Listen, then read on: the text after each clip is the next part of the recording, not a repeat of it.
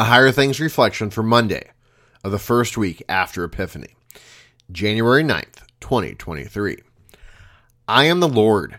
I have called you in righteousness. I will take you by the hand and keep you. I will give you as a covenant for the people, a light for the nations, to open the eyes that are blind, to bring out the prisoners from the dungeon, from the prison those who sit in darkness. I am the Lord. That is my name. My glory I give to no other, nor my praise to carved idols.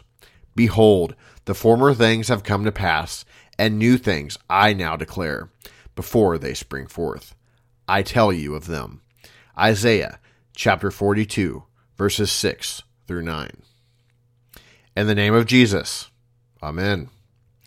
Through the prophet Isaiah, the Lord spoke about the one that he would send into the flesh to save humanity, to save you. The Lord said that he called his Son in righteousness, to make the blind see and to free the prisoners. He would fulfill everything that he had promised. The Lord's word never refers to him empty or void. The Lord keeps his promises. So we shouldn't be surprised that the words of the Lord through the prophet Isaiah and the voice from heaven at Jesus' baptism are so similar, even though about 600 years separate the two sets of words. The fact that the words are similar isn't enough to change your life, though. What is enough to change your life is what the words say. These words that describe Jesus are life-givingly important to you. The Lord Jesus Christ, God in the flesh, has come to free the captives and to make the blind see.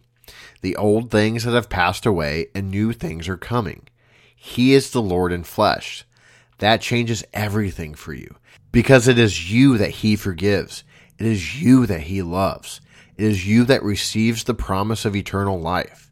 You don't need to hope or wish that Jesus likes you. Instead, he makes you confident that you are someone he has forgiven. You are someone that he has baptized. You are someone that he calls by his own name. It's certainly not fair, but it is gracious, and your Lord is nothing if he is not gracious to you.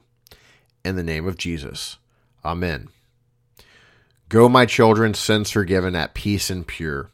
Here you learned how much I love you, what I can cure. Here you heard my dear son's story. Here you touched him, saw his glory. Go, my children, sins forgiven, at peace and pure. Lutheran Service Book, 922, stanza 2. I believe in God, the Father Almighty, maker of heaven and earth, and in Jesus Christ, his only Son, our Lord, who was conceived by the Holy Spirit, born of the Virgin Mary, suffered under Pontius Pilate, was crucified, died, and was buried. He descended into hell, and the third day he rose again from the dead. He ascended into heaven, and sits at the right hand of God the Father Almighty. From thence he will come to judge the living and the dead.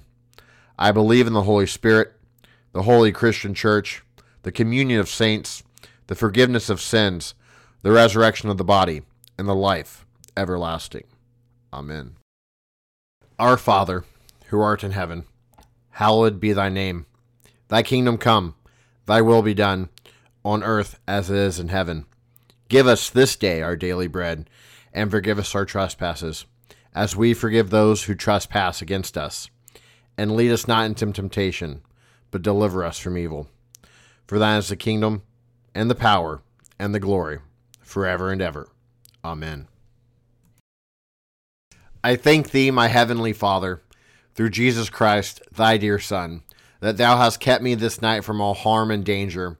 And I pray thee to keep me this day also from sin and all evil, that all my doings in life may please thee.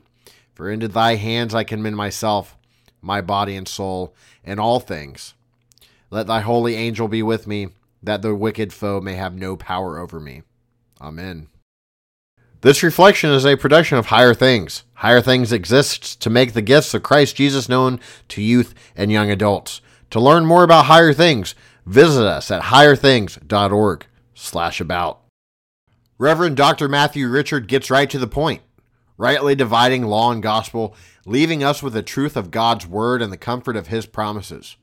For all the places we find ourselves overwhelmed by a lack of time and an abundance of sin, these brief but incredible pastoral devotions are a gift to the church. Hey, Pastor Harrison Goodman said that. He's my coworker. He's a content executive of Higher Things. Check out the newest book from Concordia Publishing House, and thanks to them for sponsoring these reflections.